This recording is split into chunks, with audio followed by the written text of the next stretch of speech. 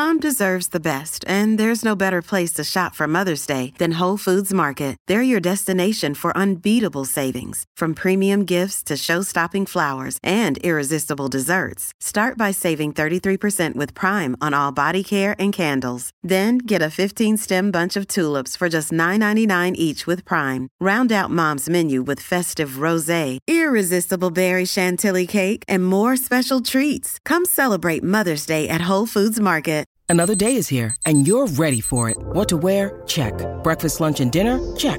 Planning for what's next and how to save for it? That's where Bank of America can help. For your financial to-dos, Bank of America has experts ready to help get you closer to your goals. Get started at one of our local financial centers or 24/7 in our mobile banking app. Find a location near you at bankofamerica.com/talktous. What would you like the power to do? Mobile banking requires downloading the app and is only available for select devices. Message and data rates may apply. Bank of America N.A., member FDIC. 3 minutes past 4. Aaron Whitefield about to join us to talk some baseball. Over at the Wacker, it's lunch, and the Australian women have absolutely dominated the first session, 5 for 366. Did not lose a wicket. Sutherland's advanced her, scored 113 not out, and Gardner looks imposing, 52 not out, and looks like she's really ready to put the foot down. So they have got the South Africans completely on the ropes, and you reckon they're going to feast in the next session when they come back after lunch. Australia playing Korean big league outfit Hanwha Eagles tomorrow night and Sunday afternoon at Melbourne Ballpark. Baseball fans will be all over this. A great chance to get to see the Australian team and some of these outstanding Asian players who have come to town. And Aaron Whitefield, one of our superstars, has been good enough to join us on the show to talk all about it. Hey, Aaron, thanks for joining us on the show, mate. G'day, fellas. How we doing? We're going okay. We're flying, Aaron. What are we going to find out playing these Korean boys in the next couple of days? It's a big league Korean team, so it's some of their best players in Korea with a couple of imports from. I think they've got a couple Dominican or even some guys from the States. So it'd be great competition for us guys coming off the ABL season, the Aussie team, especially going into our Premier 12 kind of preparation for the end of the year. And from a national perspective, Aaron, what's the next big ticket item in front of the Australian team? Well, we have that Premier 12 with the top 12 teams in the world play at the end of the year. Right. And that's our next big event. And this is kind of something we can all get together around, especially just finishing the Australian Baseball League season, and everyone's kind of, in great form and ready to have two games and, get two wins. So how do you qualify for the Premier 12? It's over the course of the 4 years, depending on the points you win, with other events like we had the WBC last year. And it's just the top 12 teams in the rankings get to play in that tournament. And where is it? Our first game will be in Japan against Japan, and then we'll finish the round in Taiwan, and then the finals go back to Japan. And will all the top players from all the various countries be playing? Like, are we going to see Shohei Ohtani having a hit in this in the Premier 12? So the Premier 12 have different rules where the rostered players on the MLB cannot play. And a lot of teams, some of those teams, because it's right after the season, will hold some of their players. But usually Japan still put out all their guys who play in their MPB, their big league team. Korea puts all their big league players. And then the USA team usually put in kind of their up-and-coming prospects. I think last time we had guys like Joe Adele, who's now a big name in the major leagues, and kind of like their younger superstars that are coming up. That's what the USA team usually throw out. But last time we did well at the Premier 12, and that was the first time we beat USA actually. And we're hoping to do the same thing coming up. And how are we placed here in Australia? We hear of players from time to time getting over there and getting their opportunity in the major leagues in the United States and other parts of the world as well. But, the league, we just saw, I think it was the Giants just won the title. What do you make of Australian baseball in general? Are you pretty comfortable where we're at and what we're doing to foster the talent? Yeah, definitely. I think COVID, we really took a hit with COVID. Like a lot of things were going the right direction. Then, COVID, as it did with everything, kind of took a hit. But this year, I've been playing the ABL since around 2015. And to me, this year was probably one of the strongest years that the ABL has produced with pitching, and just the amount of kids that are either coming back from college or going to college, professional ball in the lower levels. And in our Australian team, I think this Premier 12, with some of the guys will be able to get back from Pro Ball, or even who are coming out of college that will be in Pro Ball, we'll have a really, really strong team and just keep building off what we've been doing the last couple of years. And when you think of the United States and the collegiate scholastic system, I know from a basketball standpoint, it's the pathway now for a lot of the guys. I think we've got over 200 odd Australians playing at the collegiate level across our men and women. Is it similar for aspiring baseballers that's the best route for them to take? Yeah, definitely. I think it was early. It was just, you hope to get signed as a free agent, like I was lucky enough to do. And, if that didn't happen, then you just kind of played club ball. And then I feel like good players were getting filtered out who, maybe needed that college time to become the player that they could have became.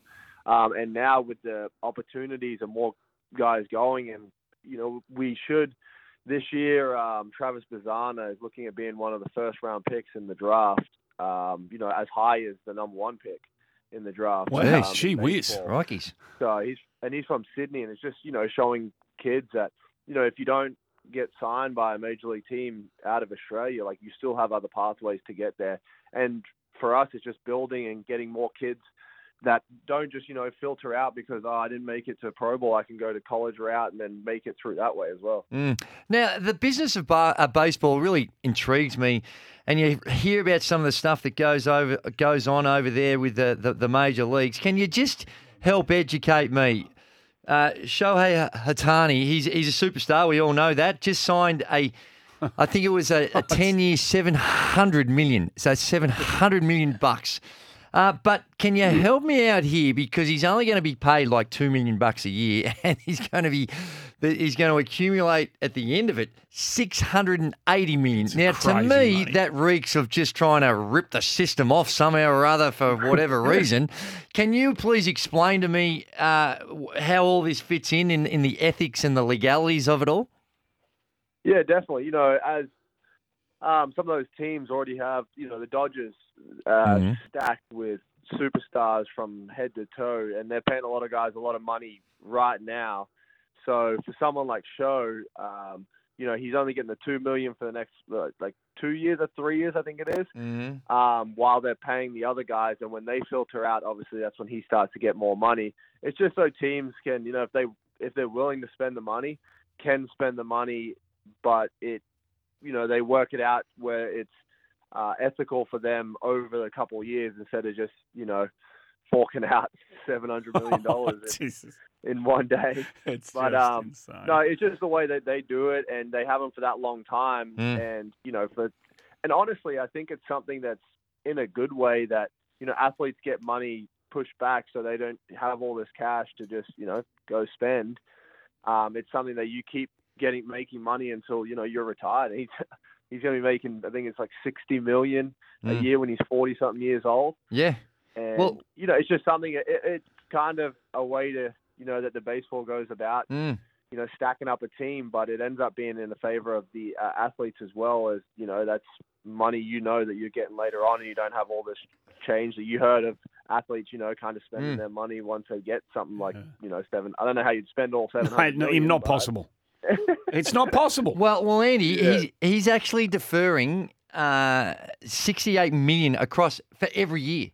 So he's getting paid $2 million, but I read this article. He's got such massive endorsement deals, so he has to wait 10 years until he gets his 680. Poor bugger. I feel sorry for him. I was lucky enough to be with him the last 2 years when I was with the Angels. Really? I was up there with him in the major leagues with him and Trout, but Ohtani is, if anyone, I can say to anyone, if they get the chance to go see the Dodgers, or, I'm lucky enough to play him in Tokyo last year against him in Japan, which was very special, but he is literally one in a lifetime sort of player. The things he does. Really? Yeah. I don't think there'll be someone like that for the next 10, 20, 30 years. That is, well, the stuff he can do is ridiculous, really. So, hey, we're talking to Aaron Whitefield, part of the Australian team, starting centre fielder. They've got a couple of big games coming up against the Korean big league team, the Hanwha Eagles. Where are you at, mate? As you mentioned, you spent time at the Angels, you're at the Twins. Such is the nature of your sport. Players bounce around all over the place. Where are you finding yourself from an American perspective? So this year, I'm looking at going to play. I base myself in South Carolina with my girlfriend where I live, but I'm looking at going to play in Mexico this year. They've started up a big league out there, and a couple of my friends that I played up in the major leagues with, there's a couple of us going down there, and a guy I played with here at the Melbourne Aces, Greg Bird, who played with the Yankees for a couple of years, he's gone out there too. So once this is done, I'll head to the States. And then head down to Mexico to play down there. And I love how all sports are, they're tweaking the rules and regulations. And recently we've seen with baseball how they've got the shot clock, or I call it the shot clock, but the pitcher clock. Do you think that, from your perspective, do you like what they're doing to try and speed up play? Yeah, I definitely think it's, it's gaining more attraction to people.